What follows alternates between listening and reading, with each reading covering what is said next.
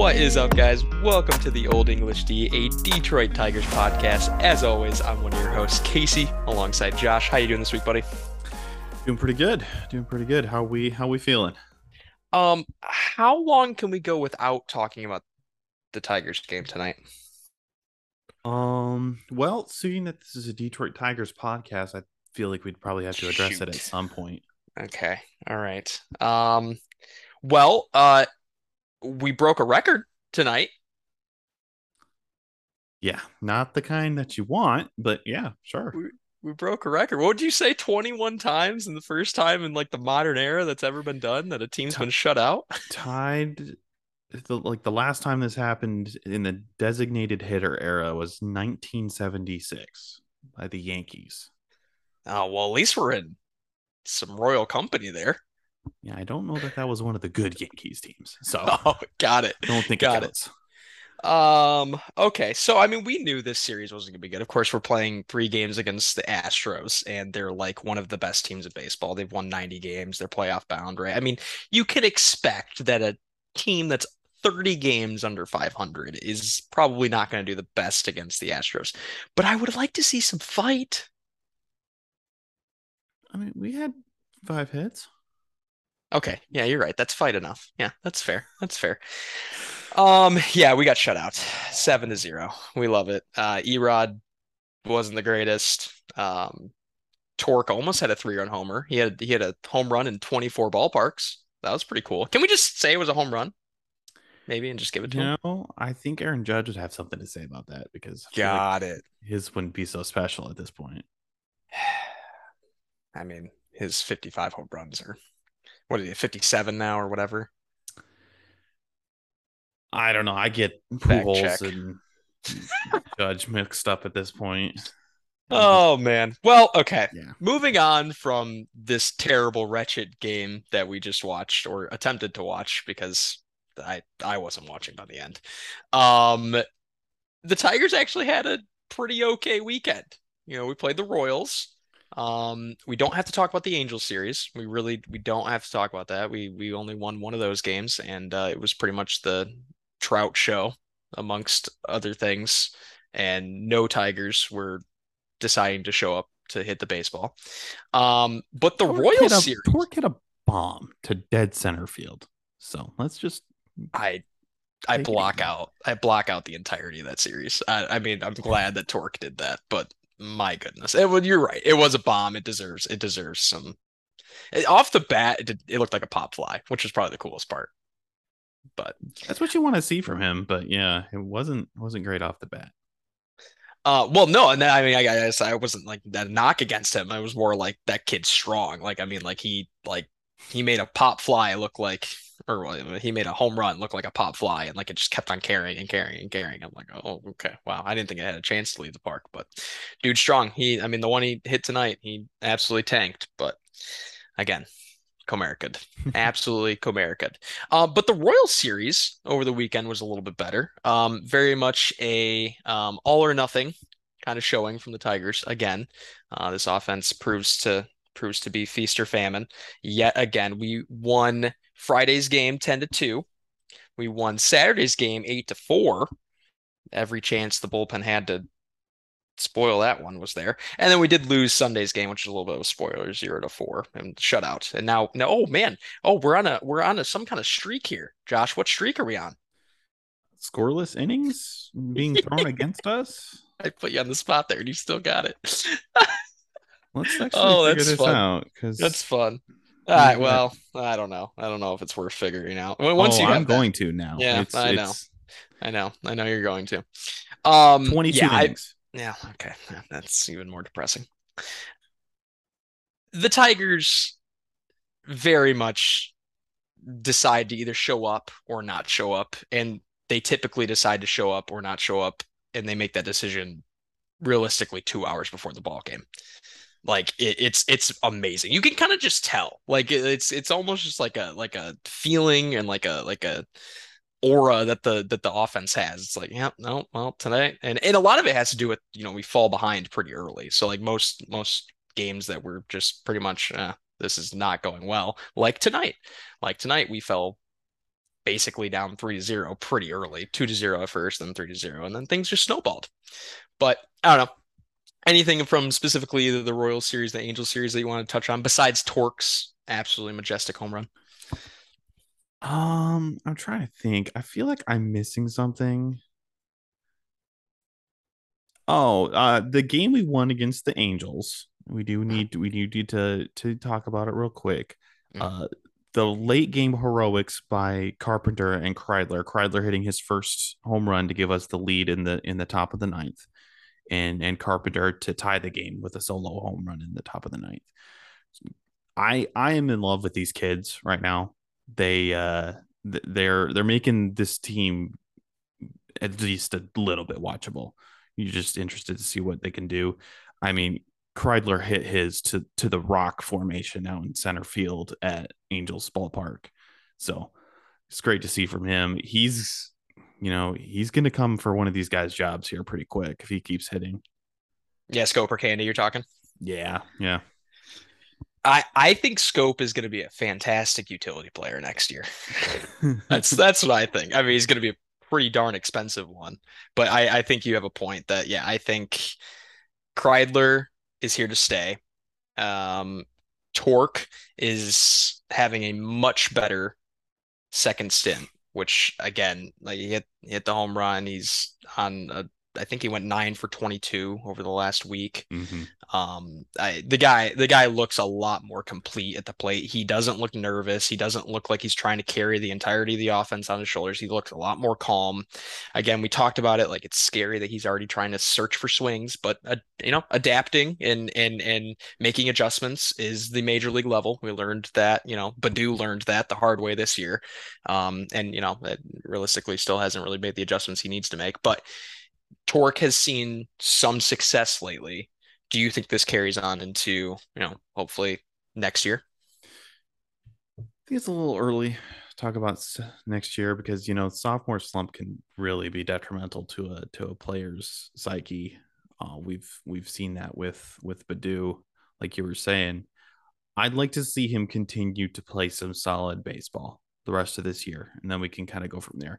Because with the changes that are going to be coming to the front office of this team, we don't really know what the team is going to look like next year and whether or not he's going to have a spot. And realistically, if you take a look at it, I think nobody's job is going to be truly safe on this team next year.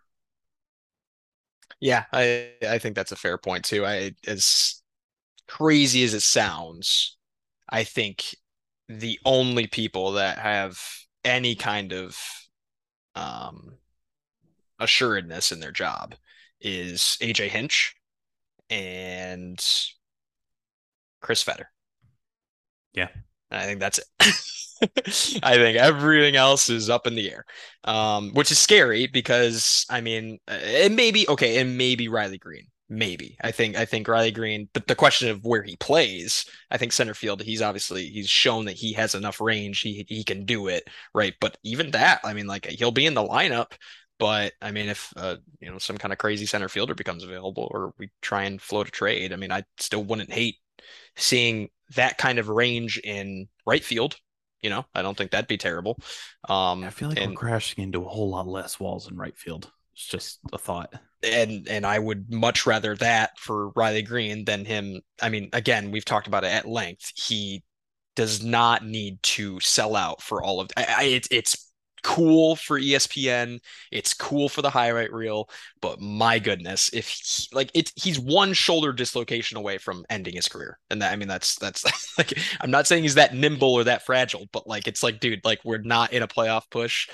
We don't need to do it. But then again, you like the hustle. You like that you're playing to win. You like that you're playing for every out, 27 outs. It all matters. But yeah, It's a great mentality to have, but Derek Hill will tell you that it's not good for your career. Um, and then yeah, I think for Carpenter specifically, he has really been the diamond in the rough that this organization really needed. We thought it was going to be Badu, and we still think there's potential in Badu, but he definitely doesn't have a job for next year, and he's got to earn that again. But Carpenter really looks like he is this year's kind of Cinderella story, and has a lot of potential. And I mean, we're talking about a guy that we forget. Like this guy was a nobody at the beginning of the year. He was stuck in the minors, working on some swing changes, figured some things out, has an awesome story, right? And we're talking about a guy who has seen three legitimate hikes in difficulty in the game of baseball in 1 year. And I mean, he's taken it in stride. I saw some tweet, and I'm going to completely butcher it right now, and apologize for whoever tweeted it, but it was like the rookies with like I think it was the first 75 plate appearances or something like that. Or and help me out if you've seen this tweet too, but it was like Tigers rookies through 85 plate appearances or 75 plate appearances, whatever. And Carpenter's right up there with like the top 10. He has like a crazy OPS, solid average, like 283 or whatever. I sent the tweet to you here. I'm pulling it up right now. Oh, okay. Yeah. Notable OPS for Tigers in their first 20 career games. 20 career games. How many plate does it say how many at bats or plate appearances, whatever? It doesn't. It's Okay. not on the I guess quantity, it but wouldn't, yeah, it wouldn't be the same between all of them, but the top four is Freehand, Brennan Bosch, Carlos Pena, and Kerry Carpenter. And Kerry Carpenter is only 5 points off of Pena for third. and not all of those names worked out, right? Let's be honest. Brennan Bosch fell off the face of the planet. That's one true statement, but also Freehand was one of the most underrated catchers that deserves a Hall of Fame vote in anyone's book, right? Some of the players below Kerry Carpenter: Curtis Granderson, Hank Greenberg, Lou Whitaker, Lance Parrish, Kirk Gibson, Ty Cobb, Alan Trammell, Al Kaline. That's some darn good company. And I mean, well, one, the Tigers have a absolute amazing history of baseball right there. But then two, Kerry Carpenter's doing some things, and it's exciting to see. And I think it was that the lineup's made up of 9 guys, right? And it's bleak when you have two, up and coming stars who you think are going to hold down their positions for the next 10 years, right? And that's nice to bank on. But then as soon as one of them starts to waver, and I'm looking at you, Torque, right? Coming back and he's doing better, but at the first it was looking scary, right? And then you don't have a lot of depth behind that.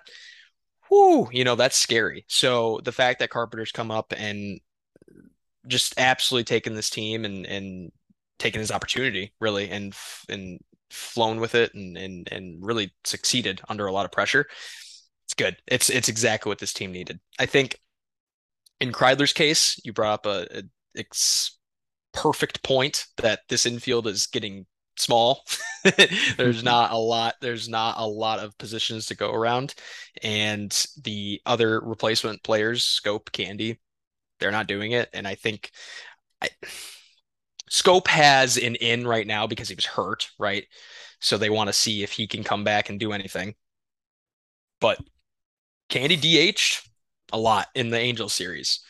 He didn't play in the field a lot to give Kreidler a chance. And again, his plate approach is better. He's not flailing. He had some amazing swings in the Angels series that were only backed up in the Royals series.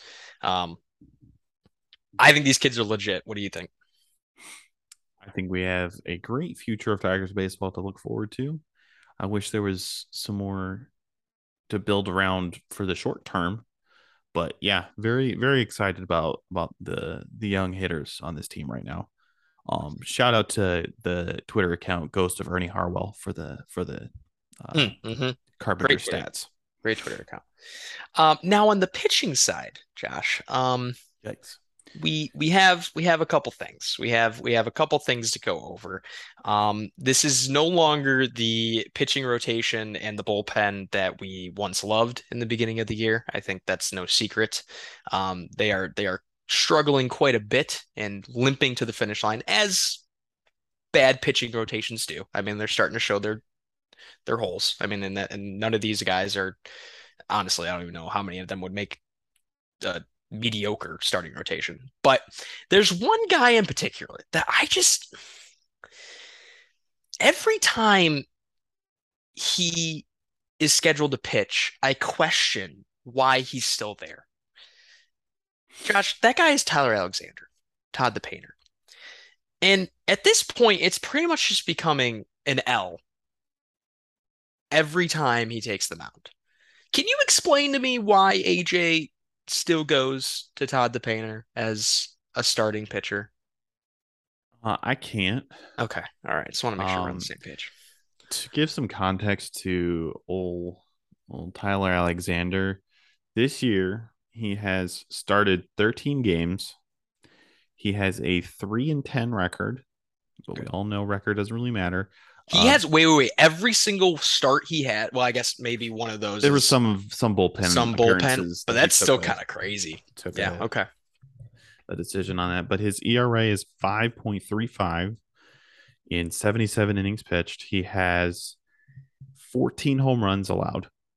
He has 41 strikeouts and 17 walks. He's an ERA plus of 71 and a fielding independent pitching of 5.11. For anybody keeping track at home, you don't want many of those numbers to be high, and they are very high. So not a great run here from Todd the Painter. You and I have questioned a couple times why we're not having Daniel Norris make some starts for this team. It seems like he's really done well the last 2 years starting for this team when they've kept him in the rotation consistently. But the Tigers seem dead set on keeping Daniel Norris in the bullpen, and so that kind of leaves you wondering, as a team that let Michael Pineda go to give younger pitchers more time, more innings to start, we're running out of young pitchers to start. Mhm. We've had a kid named Luis Castillo, not the famous one either, not the one that was Heart traded to stops. the Mariners. A rookie kid, up and down several times. We've not been able to keep him up just because of roster constraints.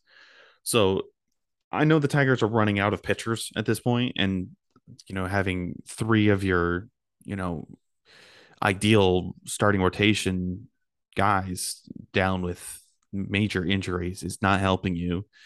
And then you've got a bunch of your younger pitchers who are struggling with either innings limits or injuries themselves. You're doing yourself no favors, but you have to question, when does the experiment stop? You know, Yeah, and like I mean, at this point, right, we're kind of past an experiment because like he started games last year. He was, and famous Swiss Army knife that AJ Hinch loves to coin, right? Can I use him in the starting rotation? I could use him in the bullpen, like all these places that I can use Tyler Alexander. And like while it was fun for a minute, this year has proven that he cannot paint. He's not painting like Todd the Painter should. And when you're not throwing 98 and you're throwing 89 and you're throwing over the heart of the plate, you're gonna get hit. I mean, you said how many home runs? Like 15 or how many home uh, runs was it? 14 home runs in Yeah. 77 innings. Yeah. I mean, that's not sustainable. And a lot of those are multi home runs. Like they're multi-run A home lot runs. of them. Yeah, he's And given up 46 earned runs. eh, it's just terrible. Now you bring up a really good point, and it was exactly the name that I wanted to bring up. Daniel Norris. Now, I'm a little biased because I like this guy's story, right? Van man, we all know it, right? He lives in a van. He's a little eclectic, okay? He's not everyone's cup of tea, but like the reclamation project that is Daniel Norris coming back to the Tigers, having a great first start, right? And really, he had two really solid starts. One that was 4 innings, one that, like, I think he just made it shy of 5 innings or whatever it ended up being. Like, he gave us some solid innings. I thought for sure that they were going to let him, stretch him out. They were going to let him go a few innings and go a few starts rather, and have a chance to solidify himself till the end of the year, and then maybe get a contract for next year. Maybe not with That's the Tigers, literally but what they said that they were going to do when they literally signed him what and they put said. him in AAA. So we're going to stretch him out so he can start. And then just nothing. And And now he's terrible out of the bullpen. He's awful. He's back to fidgety. He's back to like being unsure of himself. He He's has never been good out of the bullpen for It's any so team. bad. It's He's so bad. never been good out of the bullpen. I don't understand. But here we I go. We have a role for him that he seemed to prove. Again, there's going to be ups and downs. I'm okay with an experiment that has a timeline, right? We're expired on the Tyler Alexander timeline. We very much expired. It's time for us to be done with it. I I think I understand the whole getting rid of Pineda thing. I really do because Joey Wentz deserves a look. But if Joey Wentz deserves a look, Daniel Norris deserves a look. And Tyler Alexander should be gone. And honestly, like I wouldn't be surprised if next rotation start comes around and we hear something that AJ says that he can't make his next start or maybe an injury or something. They'll make up something. I wouldn't be surprised because I think that's where we're at. But I digress. Tyler Alexander should be absolutely out of this rotation. Still has a chance to stay in the bullpen. I still think he can be okay out of the bullpen. He's shown some good innings out of there, out of the bullpen, even this year. Just not starting games and really starting to set the precedent for the entire game. Where I was talking about, as soon as we go down early, it's pretty much the end of the game before it even begins. So, um, on the Joey Wentz note, though, he had a great start Friday. What would he do? He was fantastic. He best Tigers starting pitcher start in a minute. 6 and 2/3 innings, 2 hits, 1 walk, 5 strikeouts, no earned runs. He pitched 87 pitches, 53 strikes. Dude looked in I command the entire don't time. know what else you need from a starting pitcher. It's just that confidence, dude. Like, and what's interesting too, and typically, I don't have any statistics on this or whatever, but in my head, sometimes this happens where a player goes to a city that has some kind of thing to them, right? They mean something to the city. In this case, pitching in Kansas City, it was his first time back in his hometown. And he had a lot of family there. He had a lot of, I'm assuming, high school and maybe even coaches there and whatever it was. It was his first time pitching there. And that has very polarizing effects. Either you do very, very well or you do very, very bad. And we can very happily say he did the former and he did very, very well. Dude looked like a stud. He looked like more the Joey Wentz that we're accustomed to knowing. Wasn't topping out on the velo like we've ever seen. I think he topped out like 93, 94, right? But it doesn't matter when you're locating, i.e. Tyler Alexander. Um, it doesn't matter when you're able to mix and change speeds. He had a really solid, I don't even, I hesitate to call it a slider because it's a little bit harder than that. He had this little cutter thing going, that was keeping people off base, but it was really the first pitch strike, whatever it was, right? And then he'd mix in a curveball and he even flashed a couple changeups in there.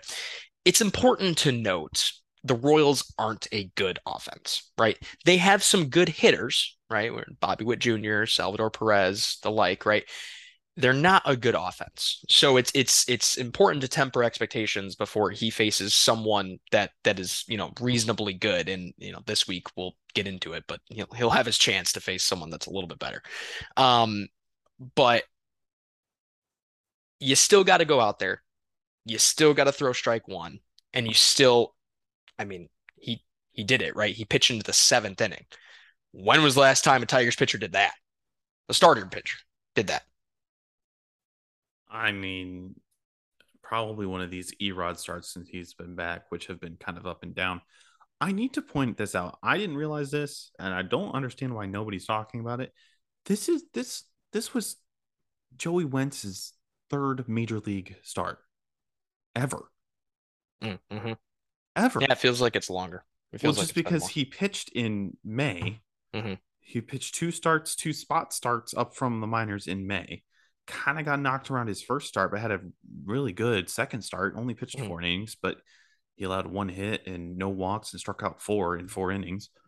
And I think that was a um, pitch count management kind of thing for that one. But then he got injured and kind of got screwed over with the roster rules and stuff like that. But third start ever to go almost 7 scoreless, allowing 2 hits and a walk. I I don't understand why that's not being talked about a little bit more. And like you said, it is the Royals. I do get that, but the Tigers have been really allowing anyone to score at this point. Like Tyler Alexander's pitched he pitched against the Rangers, and the Rangers have been abysmal, Hmm. and Hmm. they lit him up. So Major League Baseball teams can hit the baseball if you throw Hmm. it down the middle, and clearly Wentz had his stuff going. I'm super excited to see what more he can do because that was fantastic. Yeah, I think his next scheduled start is against the White Sox. Nope, nope. It'll be the last game against the Astros. So we shall see. Start number Typically, 4 will be a little interesting. typically when we mention anyone's name, it goes downhill. So look for that this Wednesday matinee game.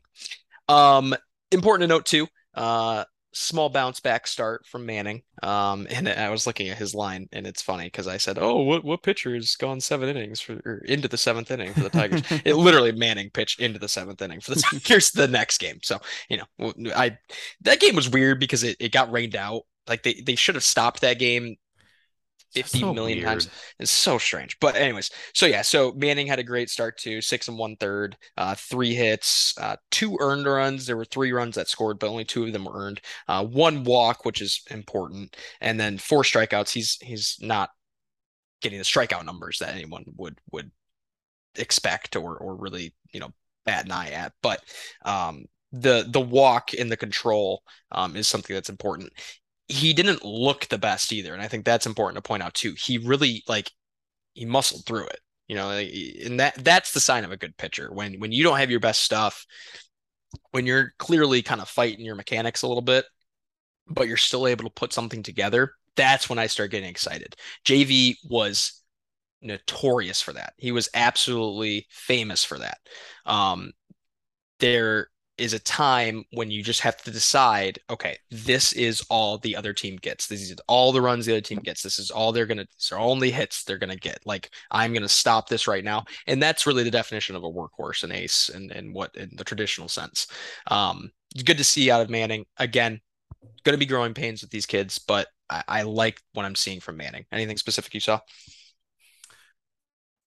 I'm not gonna lie, I didn't see much of that game. I had a lot of work stuff I was doing that day. I did keep up with it. I didn't watch him start very closely, but that's something that I think Manning has gotten a lot better at his last start since coming back from the shoulder injury is uh pitching as best as possible, even if he doesn't have his best stuff, which happens quite a bit. But I think that, along with the strikeout numbers, are going to get better going into next year. I think having this kind of building blocks kind of year with this second half, I think is going to be huge for him going into the offseason. He's going to have a better plan of attack. But yeah, excited about the flashes this team has. And that's about all we got these days. But we're excited about the potential, and that's all we can really do.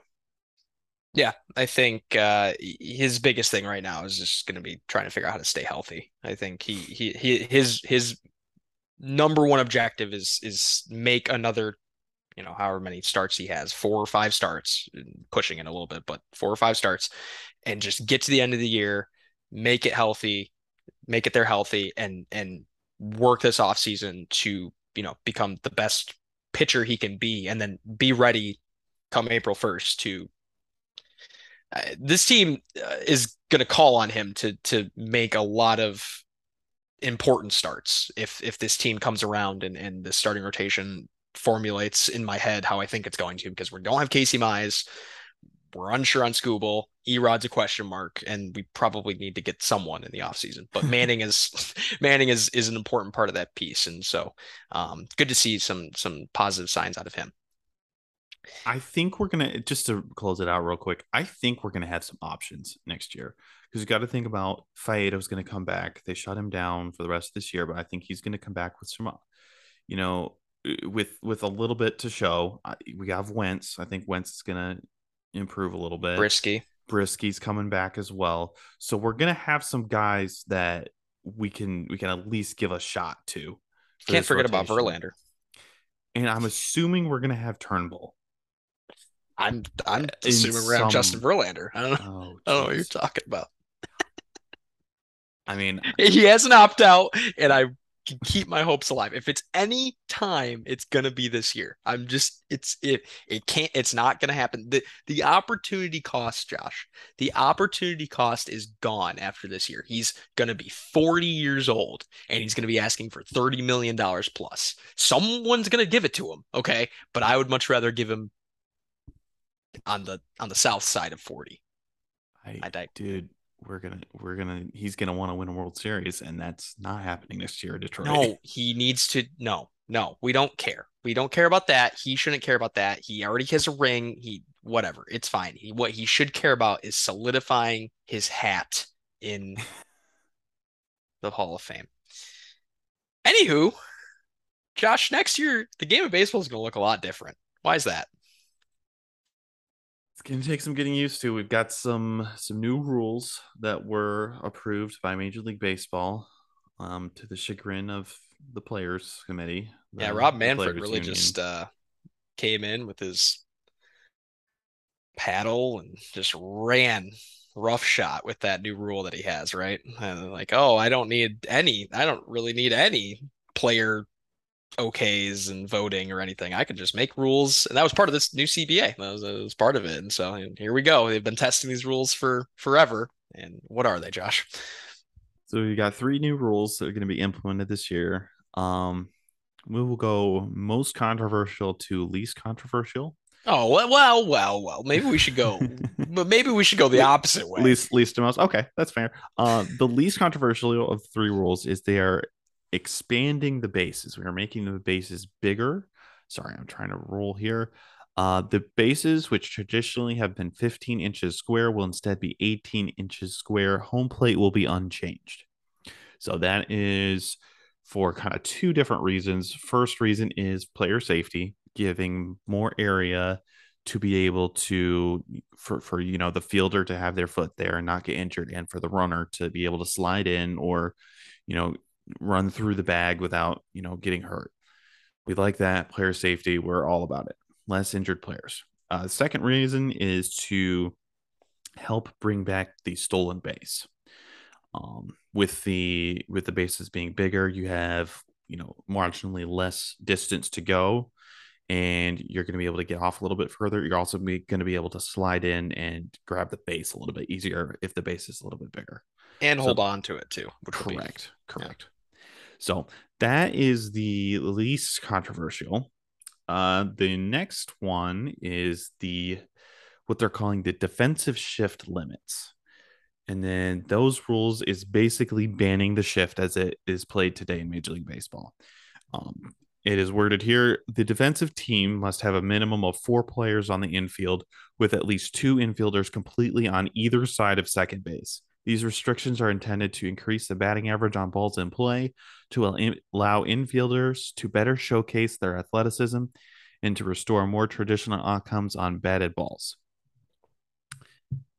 There is consequences to not following this rule. Let's see here. If the infielders are not aligned properly at the time of the pitch, the offense can choose an automatic ball or the result of the play. Hmm. Which is very football-esque, penalty flag, decline the penalty, take the result of the play. That's going to be messy at first. Yeah. And yeah. I think that's something to keep in mind with these second two rules here is no matter what you think about these rules, they are coming. They're going to be a part of Major League Baseball. And whether you like them or not, they're going to take some getting used to. They're going to take some adjustment from players, managers, umpires, and fans and the league. So, all of that to say, I am not anticipating any of this being smooth. I am minus the bases. I think the bases is pretty cut and dry. We're going to slap those babies in the ground on the base paths, and we're going to call it good. Other than that, I'm kind of expecting chaos. But I think Casey, you and I are pretty much aligned with we do not like the shift, and we're both pretty traditional in that sense that we want the second baseman to be playing the position of second base, and we want the third baseman to be playing in the position of third base, and so forth. And we think that you should be able to make the plays for your position and not analytics went a little far with this one. Yeah, I my biggest thing with the shift, right, is it always seems to be doing the exact thing that you don't want it to be doing when your team is doing something, right? Like we talk about it all the time, right? Like when they're hitting, Scope hits a line drive up the middle, they have him shifted. There's three men technically on the, right side of second, and one of them is right up the middle, and Scope does not get a hit, right? Okay, same thing. Just go the opposite. Opposite opposing team is batting. We're shifted, right? We have three men on the left side of the infield for some reason. Okay. And the opposing batter goes to the right side of the infield and they get a base hit, right? And that's and in these instances, right, they stick out in our mind and oh, we hate the shift. But then there are plenty of times when Riley Green gets a hit or, you know, Miguel Cabrera gets a hit and, it was should not have been a hit because some kind of shift situation, right? And then same thing too on the defensive side, right? Like, we make some solid plays or we make a really difficult play look incredibly easy, and are able to create an out of something that should have been a base hit. In my head, what I almost feel like would have been a more conducive way to go about this, just to incrementally, just to see if it's making changes instead of making these, because it's pretty sweeping, right? I mean, we can go over, right? There's still ways to do what quote unquote mini shifts, right? There's still ways to have, kind of muddy the waters and have less outfielders and maybe have an infielder or have an outfielder come in and play infield as long as there's two men on either side of second base. It doesn't matter, right? You can do anything within those limits and they're on the dirt. But I wonder if, like, instead of having the two men on second base rule, like the one that gets me all the time is a left-handed batter. And it's important to note too that all of these shifts, I shouldn't say all, most of these shifts are conducted against left-handed batters, and they really take the bat out of left-handed batters. A lot of righties are not shifted on as aggressively as left-handed batters.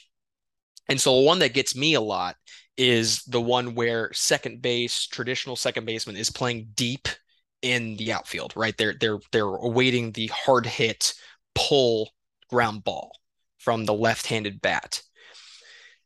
I wonder if it would have been something where they stopped dead of the two men second base thing. Instead, just said, okay, the infielders have to stay on the dirt. That's where we're going to start this. You can't do these crazy like maneuvering of the shift, and you can't do maneuvering in these infielders. But you can move their positions, right? But you can't have them play like an outfield position if they're supposed to be an infielder, or you can't have them play an infield position if they're supposed to be an outfielder. Have a little bit more structure with every position instead of doing, and just it would have been like a gradual change instead of doing all of this craziness. Just a thought. My thing is, and there's statistics on this. There's plenty of statistics on this because it's been in the minor leagues for, I don't know, you would know better than I have, but I think it's been like 2 or 3 years, right? I'm not sure on the shift on whether it's There's data, what the deal has been on that. and it has had zero, and I mean moot, I mean zero effect on offensive output in the game of baseball by banning the shift, which is troublesome, because that's the exact statistic that they're looking to counteract. The game of baseball is boring to a lot of people. Not enough offense. We want more offense. Not necessarily home runs.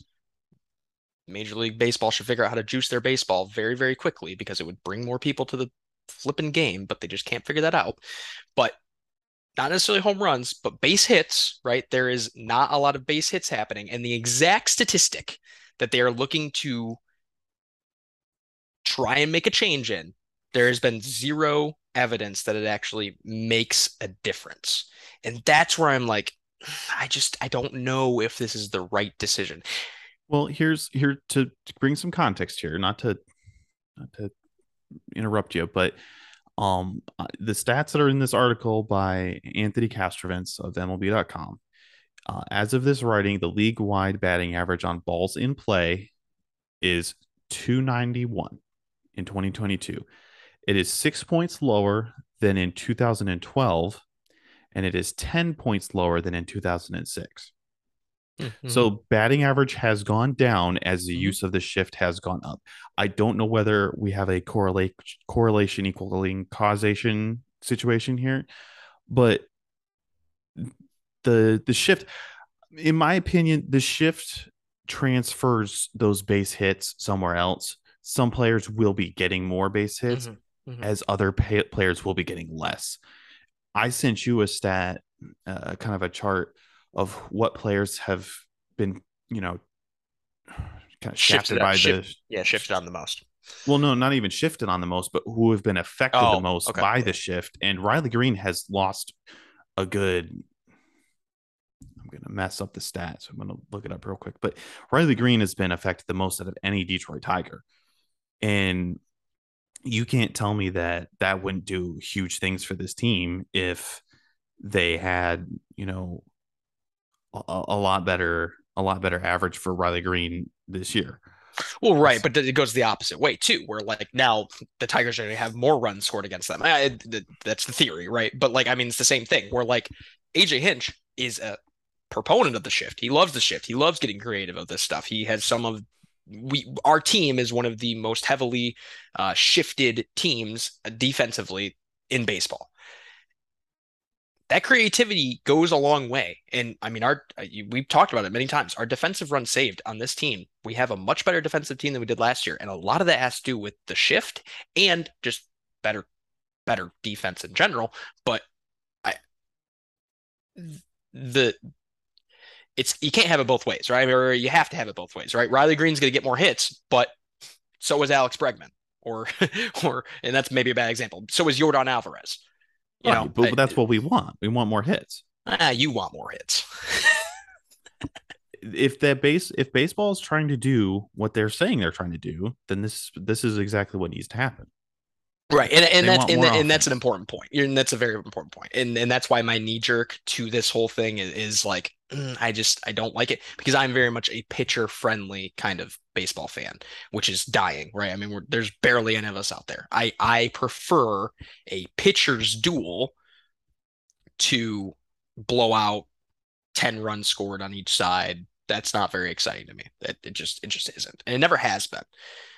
I understand that in this age of, scrolling, TikTok, Reels, it's all about that next thing, positive reinforcement, affirmation, instant gratification.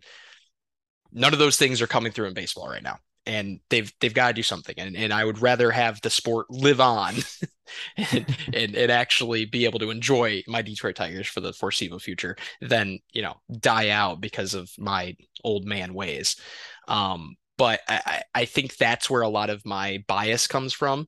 And that's why I think it's like an artist painting a picture, the manager for the manager. It takes a lot of their job out of it. And I still think that AJ is going to come up with some pretty creative things next year and pretty funny That's what I was about to say too. situations. Is, you know, as the rules change, so will players and managers and teams do the things they do to get around the rules, and not even to get around the rules, just play within the rules.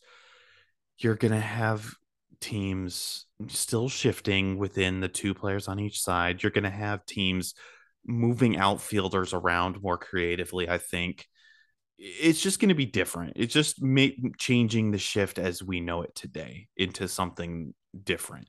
It's not going to be what Major League Baseball thinks they're trying to do. It never is with Mm-hmm. a lot of these things. It never turns out exactly how they think it will. Speaking of old man ways, the last rule change, and this ought to get spicy. Uh, the Major League Baseball is going with a pitch timer. I hate it. I hate it. I will read this from Anthony Castrovents. In an effort to create a quicker pace of play, there will be a 30-second timer between batters. Between pitches, there will be a 15-second timer with the bases empty and a 20-second timer with runners on base. At last check, the pitch timer had reduced the average time of game in minor league baseball by about 26 minutes. This rule, which includes limits on throws to first base, has also increased stolen base attempts. With this rule in place in the minors this season, steal attempts per game have increased from 2.23 in 2019 at a 68% success rate to 2.83 with a 77% success rate. That is a huge jump in success rate. And there's a bunch of different breakdowns on rules and stuff here, and I'll put in the link to the podcast and everything. This article, it breaks down all of these rules really well. Anthony Castrovins does a great job of being as succinct as possible with a lot of these things. We both have a very specific view on it. I like this from the stolen base attempt thing. I think it's a lost art in baseball that needs to come back. I think it's super exciting. That's why we have the bigger bases. A 9% success rate change in 2 years is massive for stolen bases. That is huge. Obviously some concerns with the pitch clock, and like I said before, this is going to take a lot of getting used to for players, for umpires, for coaches, and for fans. It's not going to be pretty. I'm just telling you right now, the first 3 weeks of next season, all you're going to hear about is people complaining about it, players complaining about it. You're going to have It's going to be Max Scherzer freaking out about the substance on his hands all over again. Like what literally stop. It's going to be it's going to be spider tack fever all over again. Mm-hmm. And the thing, I like the game being faster paced. You and I have both. Yeah, I was about to say we both have seen minor league games like this. We both have been to Midwest League games that have the pitch clock. 26 minutes per game on average is a lot. Is a lot. I'm just terrified that we're going to have outcomes of games affected by this. That's my only qualm with the whole pitch timer thing is we're going to get to a bottom of the ninth, bases loaded 3-2 count, and we're going to have Bryce Harper not be able to get into the batter's box in time, and he's going to get struck out and the game's going to be over because of a timer. And that is the exact antithesis of what baseball is. It's not about running out the clock in baseball. It's about you have to get 26 outs or 27 outs before the other team gets 27 outs without allowing the same amount of runs. Like if I am all about, making the game more accessible for younger fans, making it more interesting, and that's awesome. And if this is going to do it, then I am all for it. I'm here for it. I'm not shy about changing the game of baseball a little bit to make it more accessible to new fans, but not at the expense of the outcome of games. Yeah, and you brought up an interesting point, the whole 26 minutes thing, and this has been making its rounds a little bit. It's important to note, and you know this too, right? I mean, it's not going to do the same thing to Major League Baseball, right? There's commercials, and it's a lot more gravitas in Major League than it is minor league, right? There's a lot more going on as far as ad revenue and these kind of things, right? So at some point, there's going to be a cost benefit analysis, right? It's worth it if this many minutes are cleared. It's not worth it if this many minutes are cleared, right? I am attempting to take my little bit of old man bias out of here again. I'm trying to do it. If it's really only 15 minutes on it, and I get it, it's an average, right? Average is a big thing, right? You're going to have games that have 30 minutes shaved off of their clock, and you're going to have games that have 5 minutes shaved off their clock. But let's just say 15 minutes, okay? Those 15 minutes Are they really that important? Were they really the stopping gap between a 12-year-old watching the baseball game and not watching the baseball game? I'm just not convinced that that's what it is. I'm more convinced it's the offense thing. I'm way more convinced it's the offense thing, and I can not die on that hill, and that's fine. I understand that my desire to watch a pitching duel is not as desirable as watching a home run derby. I get it. I don't think this 15 minutes is really make or break, and I don't think it's worth exactly what you're talking about. And I mean, I think, whether or not it creates an uproar in the first 3 weeks or not, I still think it changes fundamentally the point of baseball. And you touched on it right at the very end. It is 27 outs.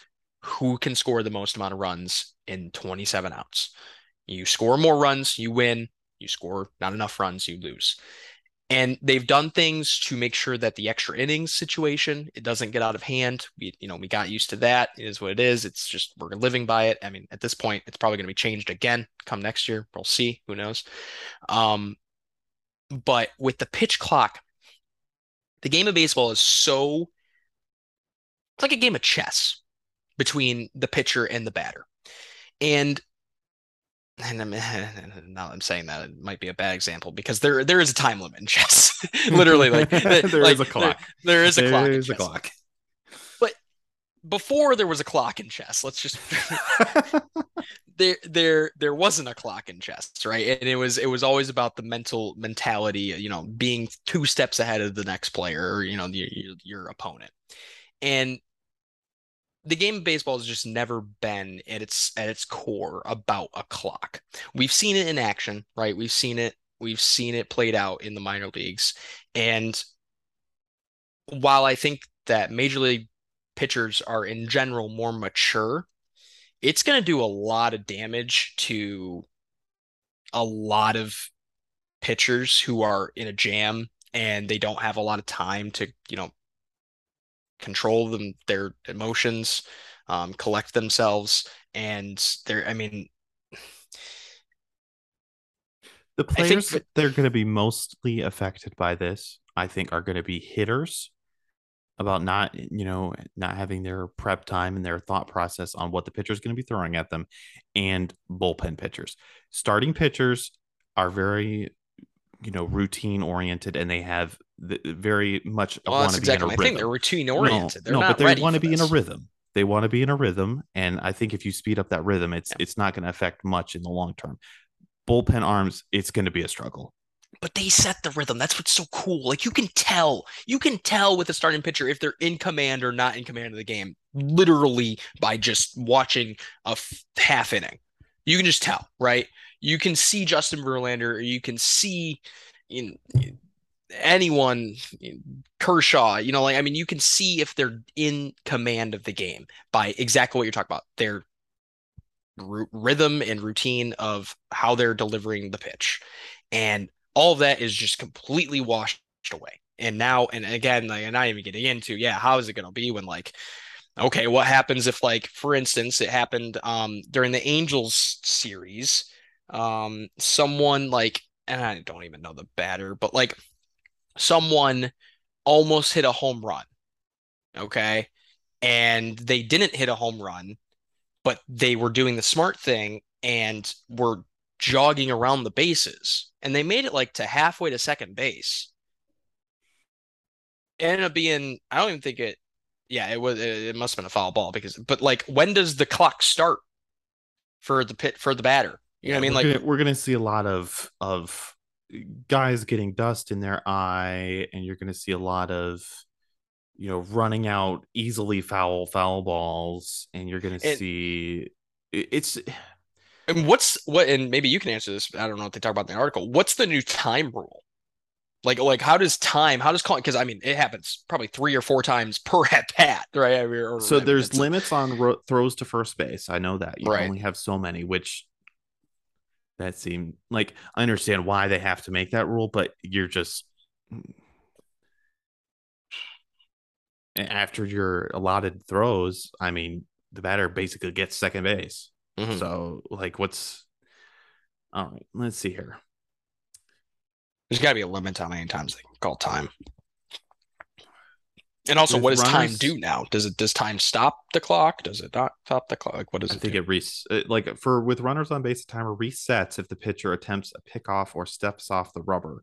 Pitchers are limited to 2 disengagements, pickoff attempts, or step ups per plate appearance. However, this limit is reset if a runner or runners advance during the plate appearance. Oh my gosh.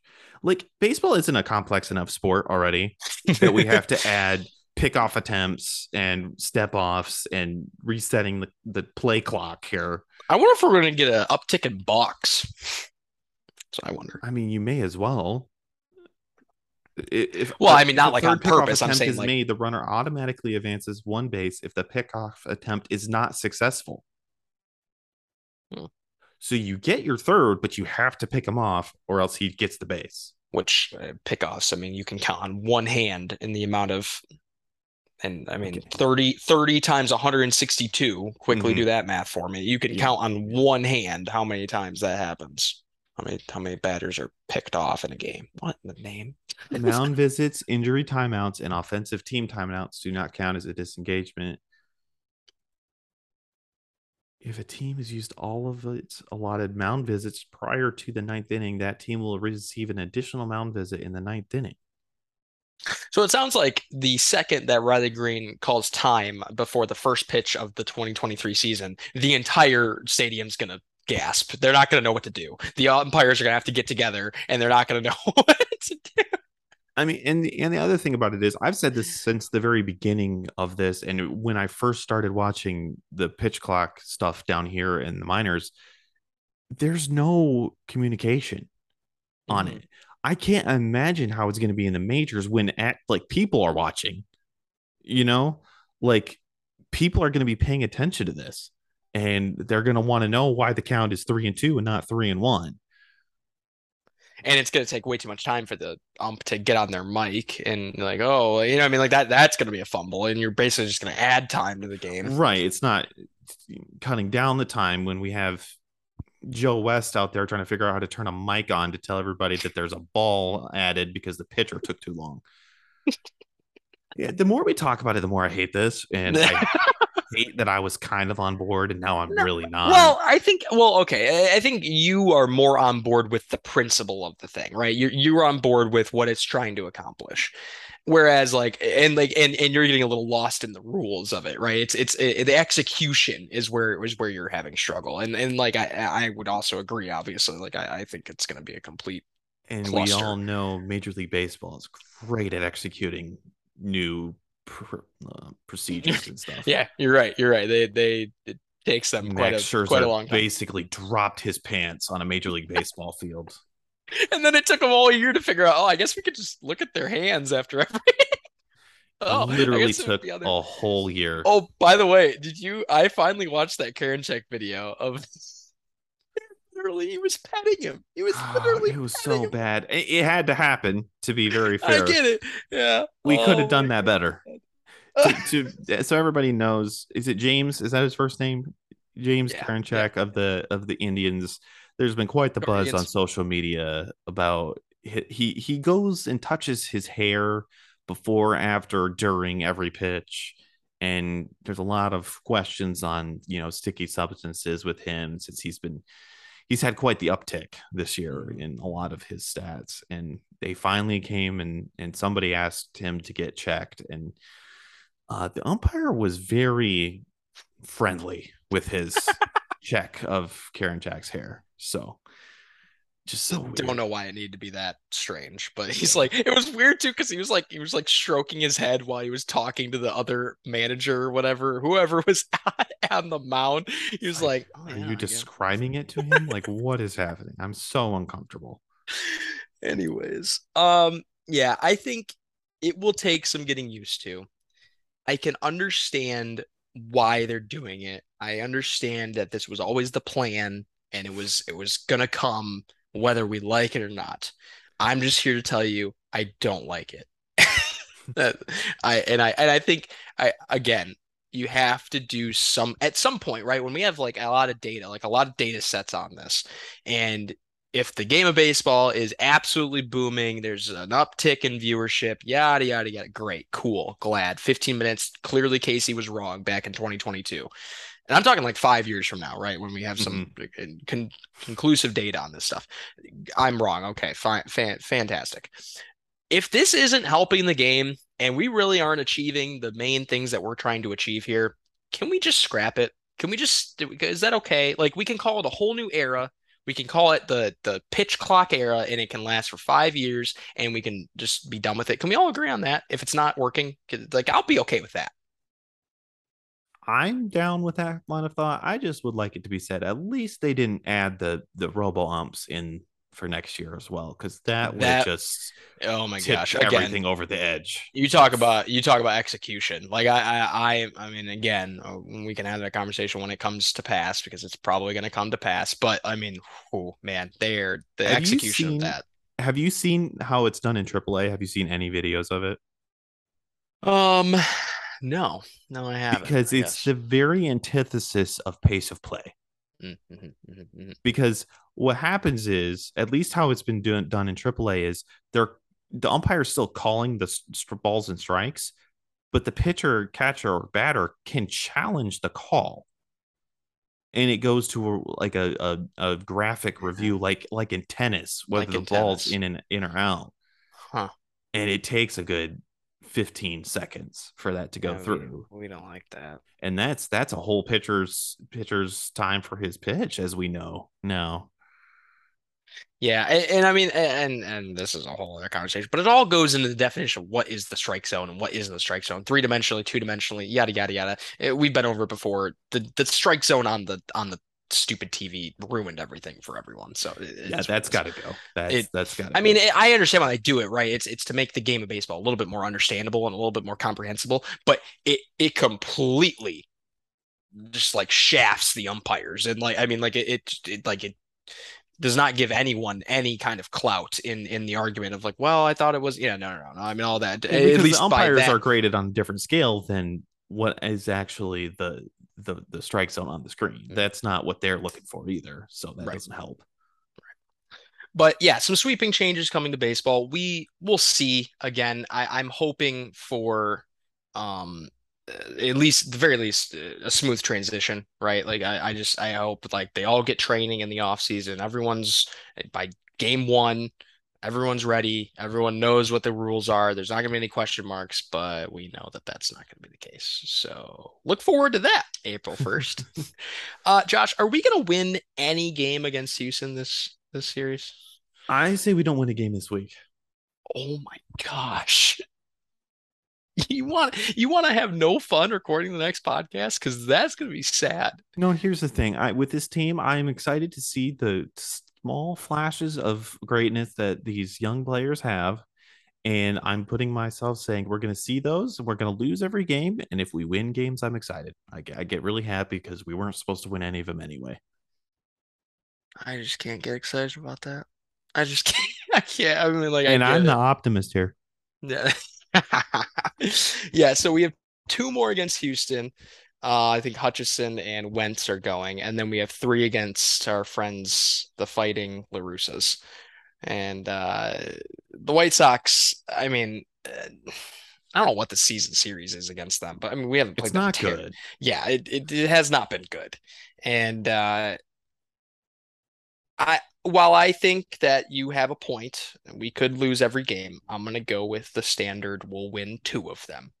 Don't know, I'm not even gonna say who or what series. If we win one in the Houston series and one in the Chicago series, I'll be happy. Whatever. It's, I say that, win two games and we'll be happy. I won't be happy. I'll be very, very sad. And it will probably be tough to watch. It will probably be tough to watch. But at least we will know, and forever we will know this, that we have the better manager. I, That's what. mm, I was gonna, I don't really care. At least we have a manager that's healthy. That's all I could say. Oh, now that's a low blow.